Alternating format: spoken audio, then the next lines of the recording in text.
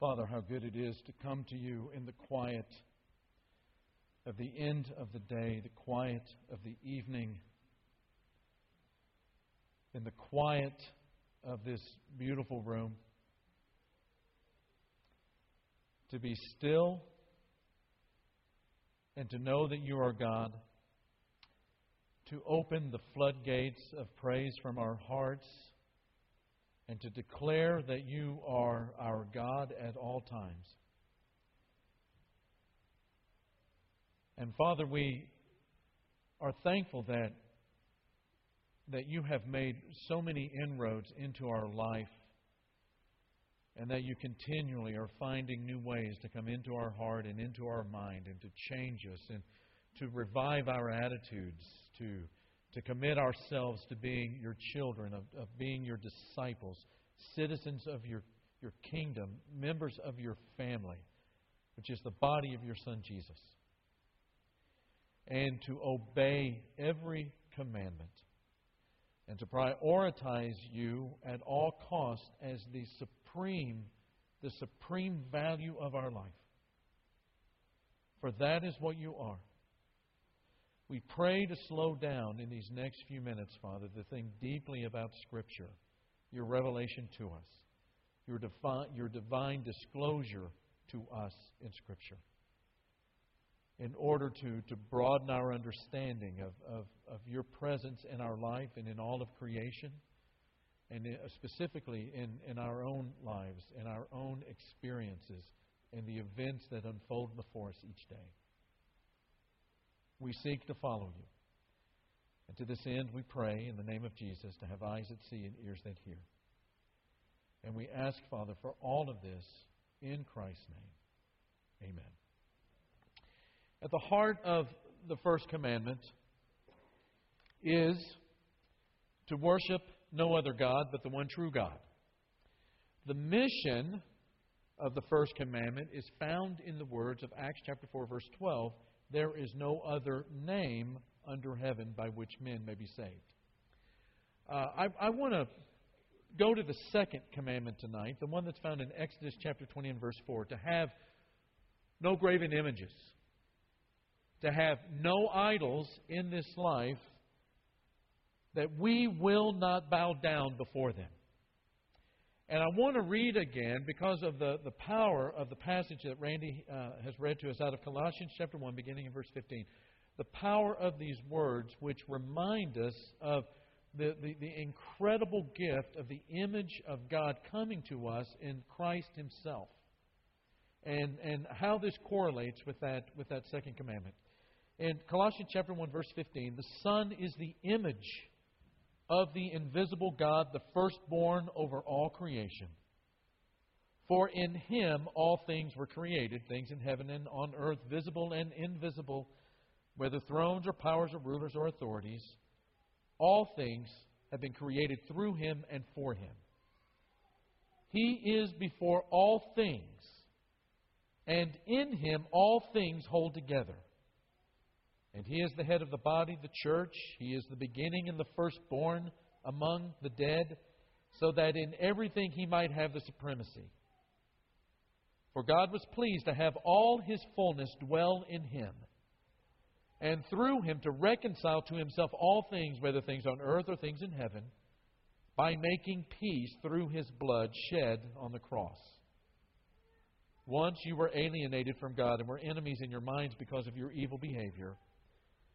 But now He has reconciled you by Christ's physical body through death to present you holy in His sight, without blemish and free from accusation, if you continue in your faith, established and firm, and do not move from the hope held out in the gospel. This is the gospel that you heard and that has been proclaimed to every creature under heaven, and of which I, Paul, have become a servant. Through the years, and I think my colleagues here on staff would say the same thing, through the years of counseling couples, I think that we have seen the same problem a number of times. The issue in the relationship is that one spouse thinks that the other is a certain way rather than seeing them for the way that they really are.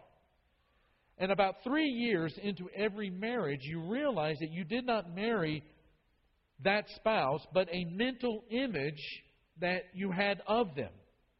Now, I'm going to give you kind of an extreme example to illustrate the point clearly. I'm driving down Luke 4:10, and I'm in my truck. Truck has a lot of power. I think I'm the Richard Petty of Luke 4:10, and I'm driving the number 43 Ford F-150. But my wife sees me more as a Mr. Magoo type driving that truck. Now, how do you think I'm going to react if she does not treat me as the Richard Petty of Luke 4:10 when it comes to my driving? You're driving too fast. Must you always drive so close to the back of the car in front of you? You're in the wrong lane. You're going to miss your turn. Now, most of our relationships are marred really by this problem. Now, it's not always a negative view of the person. Sometimes it's an unrealistically positive view of the spouse. But we relate to that particular person in a way that we want them to be rather than the way that they truly present themselves to be. Those of us who have had little children, we know how children love make-believe. They love making up characters and they love being those characters. But in adult relationships, there is this tremendous, profound need for realism. And I think that everyone knows that this is destructive when we don't.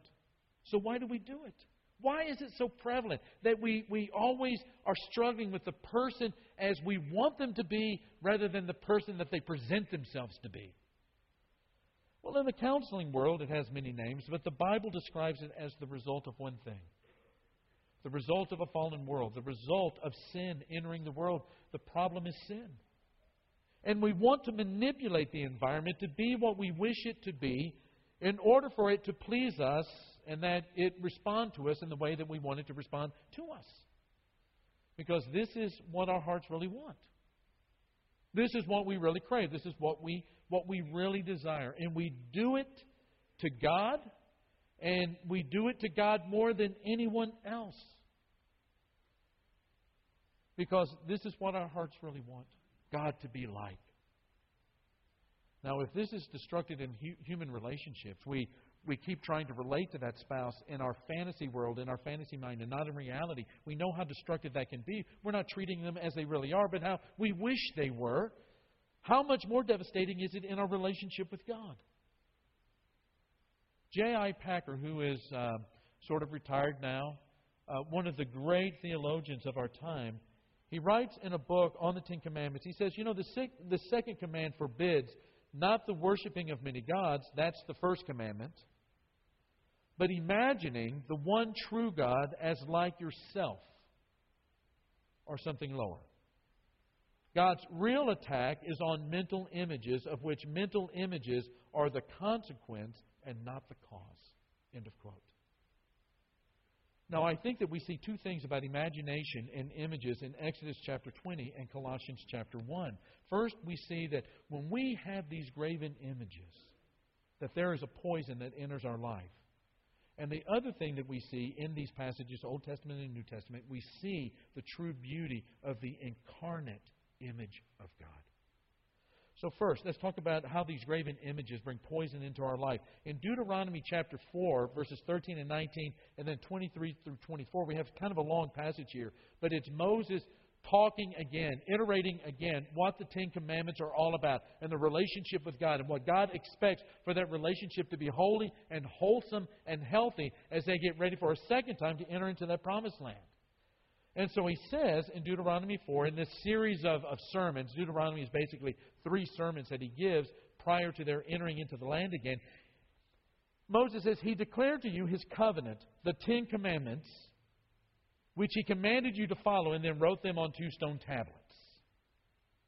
And the Lord directed me at that time to teach you the decrees and laws you are to follow in the land that you are crossing the Jordan to possess.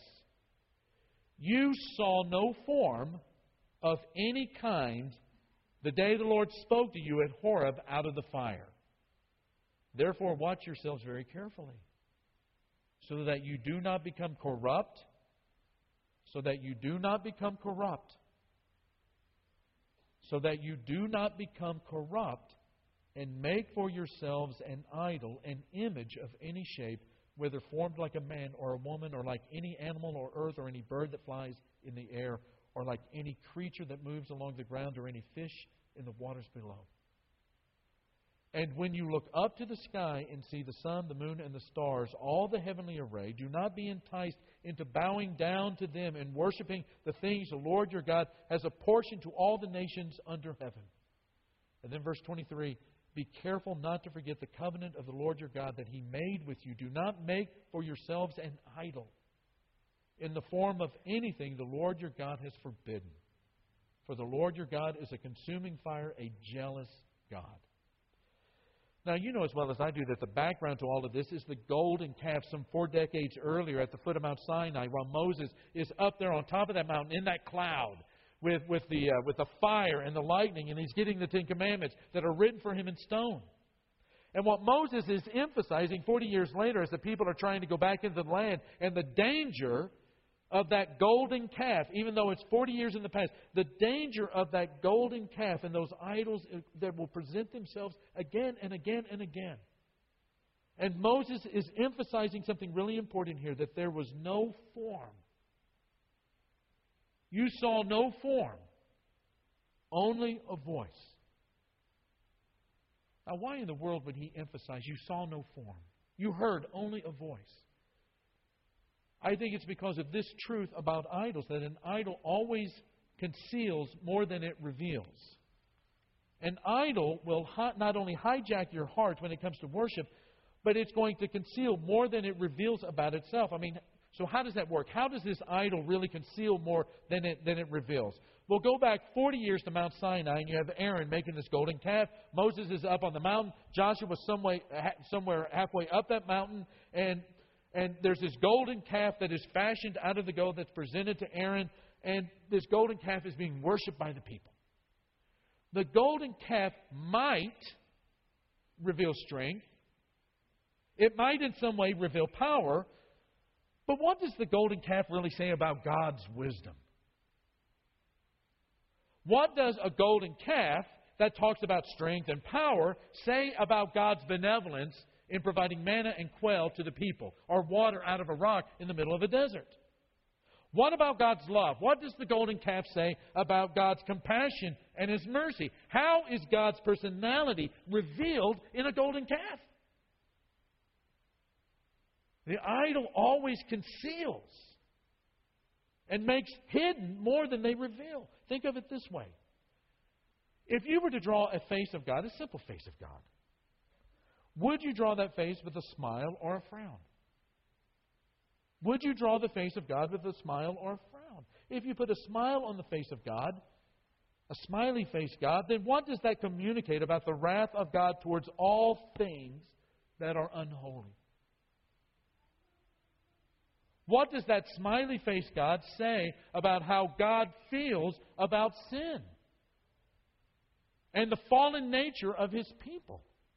And the whole reason that the book of Leviticus had to be written in the first place. But let's flip this coin around to the other side. What if you put a frown on the face of God? What if you put a frowny face God on that piece of paper? Then what does that tell you about God's chesed? His loving kindness. His mercy. What does that tell you about long suffering? Or what if you put in the hand of God thunderbolts? What does that say about His loving the world and giving His only begotten Son? The idol will always conceal more than it reveals about God's true nature. And idols will always have their limitations. And therein lies the poison. Therein lies the poison. That lie is what hijacks your heart. In Christianity, in South America, and it has for a number of years, it's been more attractive to women than to men. Why? Well, because Jesus is predominantly portrayed as this emaciated, skinny, weak, pale male without a shred of bicep, and He's hanging on a cross. He's been lynched, and He allowed them to do it to Him. So to the eyes of macho Hispanic males in South America, Jesus is in no way exemplary of the kind of life that they want to live. In the Hispanic male mind, that Jesus would not last 5 minutes in the barrio. Where is that carpenter? Where's the one who turned over the tables of the money changers? And it goes deeper than that. He says, you shall not make a graven image. It doesn't always have to be that thing that is out there 3D and solid and kinetic that we can touch. It can happen in our imaginations. It doesn't take much thinking to see that the word image and imagination are rooted together. That the physical image is always based on the mental imagination. This is the way that I thought God would present Himself as powerful and as strong. And it came out of this gold as a golden calf. The physical image is always based on the mental imagination. And the imagination is to be regulated by truth. That's why Packer says any statement that begins with the words, I like to think God is like, fill in the blank, should not be trusted. And you hear statements like that a lot because we live in a time with objective truth being suspect. It's not a concept that is understood or accepted. It's all relative. It's all subjective truth. But the second command is about objective truth. We do not worship what we think God is or what we think God should be, but as He reveals Himself to be through His Word, through His inspired Word. I mean, if you ate only what you wanted, you would be in trouble. Appetite is never to be trusted. You will either overeat or you will undereat. If you relate to people based only on visceral impression, those first impressions, I get a gut instinct of how this person is like. They may be good, they may be bad.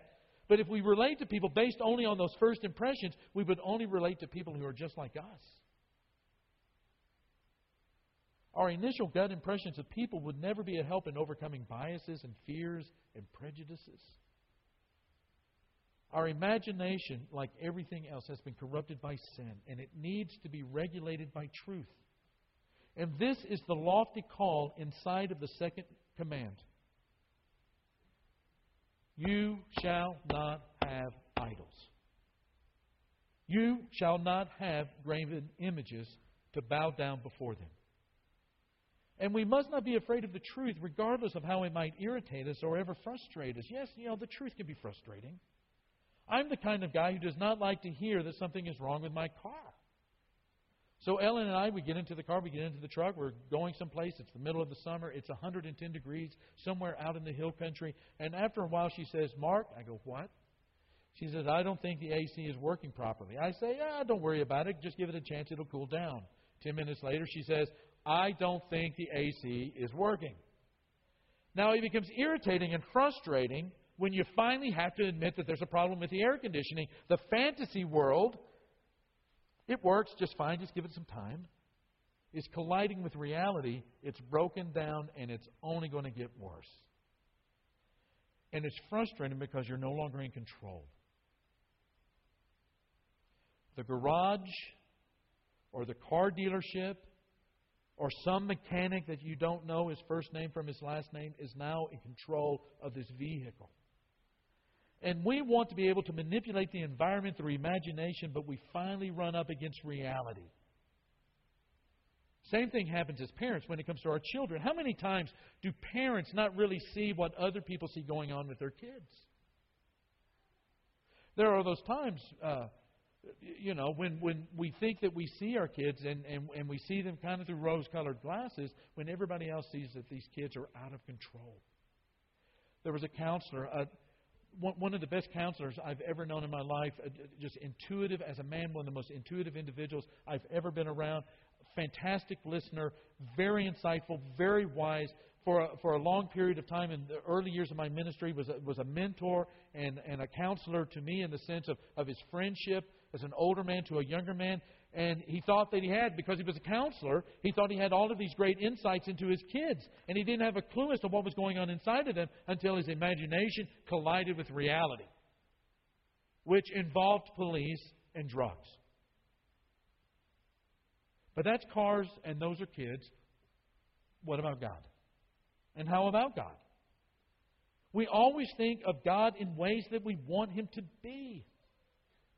Somebody says, I can't believe in a God who would send people to hell. Or I can't believe in a God of love who allows all of this suffering in the world. Now, if something like your air conditioning has to be regulated by reality and your kids have to be seen in the truth of who they are and not what you imagine them to be, how much more so God?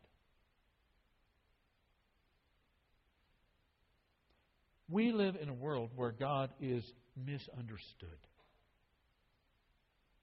We live in a world where God is so misunderstood. And there is nothing more frustrated than being misunderstood. So why would we treat God in a way that we would never want to be treated in a million years?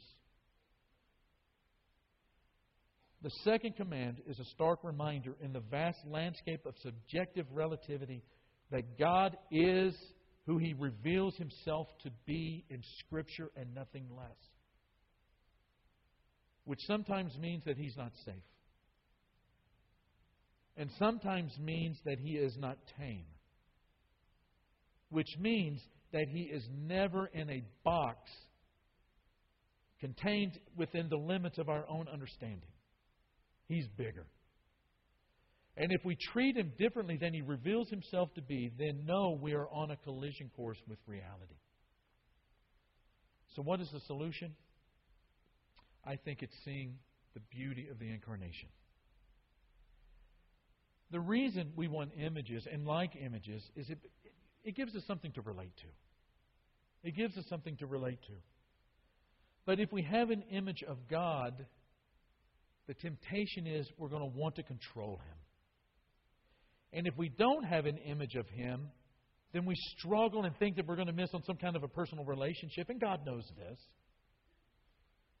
And remember that the making of images was not forbidden. Images of the cherubim were fashioned for the mercy seat of the Ark of the Covenant. But only God can make an image of Himself. And so what He has done is to reveal Himself in Jesus. Look again from Colossians chapter 1, verse 15. If you want a verse to meditate on for the rest of this week, this is it. The Son, who is Jesus, the Son is the image, that is what we can see, of the invisible God. The Son is the image of the invisible God. The Son is the image of the invisible God, the firstborn over all creation. That word is the word in Greek, icon. And as the visible image of the invisible God, Jesus becomes the antidote of the problem of idol making. But the question is how? How is He? If He's the image, then how does He become the antidote to our hearts in wanting to make images? Well, under all of that is this false, distorted image of God. Under all of the false and distorted images of God, there is this assumption that we are wiser and smarter than God. That I know better than God what I need in this life, or I know how I need God to answer this issue, or how I need Him to take care of this area of worry or of anxiety. And many of us here tonight are desperately worried about something. We're worried about the end of the month. We're worried about health. We're worried about family. We're worried about taxes. We're worried about health care. We're worried about all kinds of things. And if you're worried about how things will go this week, then at some level, maybe unconsciously, you're beginning to be tempted with the idea that you know how things ought to go in your life even better than God knows how they should go. So what do? You look at the icon of God in the person of Jesus in the garden.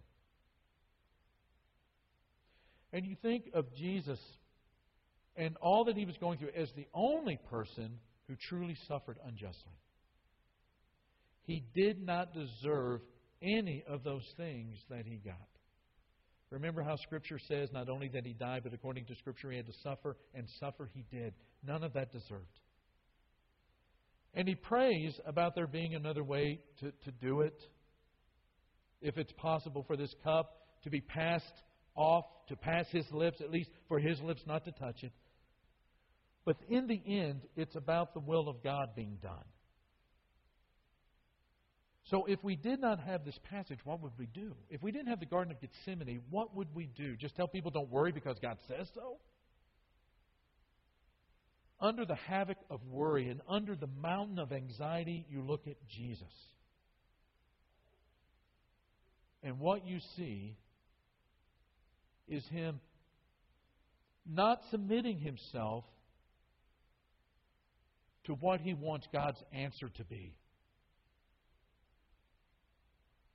But you see Himself submitting Himself and trusting Himself and giving Himself to the goodness and the wisdom of the Father as God had revealed Himself. And to trust that to the nth degree. I think at times we always should, it shouldn't be at times, it should always be a part of the way that we think about our life. That to think about our life in light of not who we want God to be or what we hope that God is, but how God reveals Himself in Scripture. That's one of the reasons why we're going to start in Genesis and go through every book of the Bible this next year and just glory in the revelation of God and the story of God as it intersects our life and has meaning for our life, and to see the image of God in Jesus and how every Scripture from Genesis to Revelation points to the Jesus of those Gospels, who is the image of the invisible God. And as we meditate on that, and as we do business with that, and as we're honest with it, and we pray for the eyes that see, and we pray for the ears to hear God's voice in those texts. And we look at Him, Jesus, in that garden, and we trust. We trust. Jeff's going to lead us in a song right now, and perhaps there are some ways that we can minister to you tonight. We're going to have some of our shepherds down here at the front.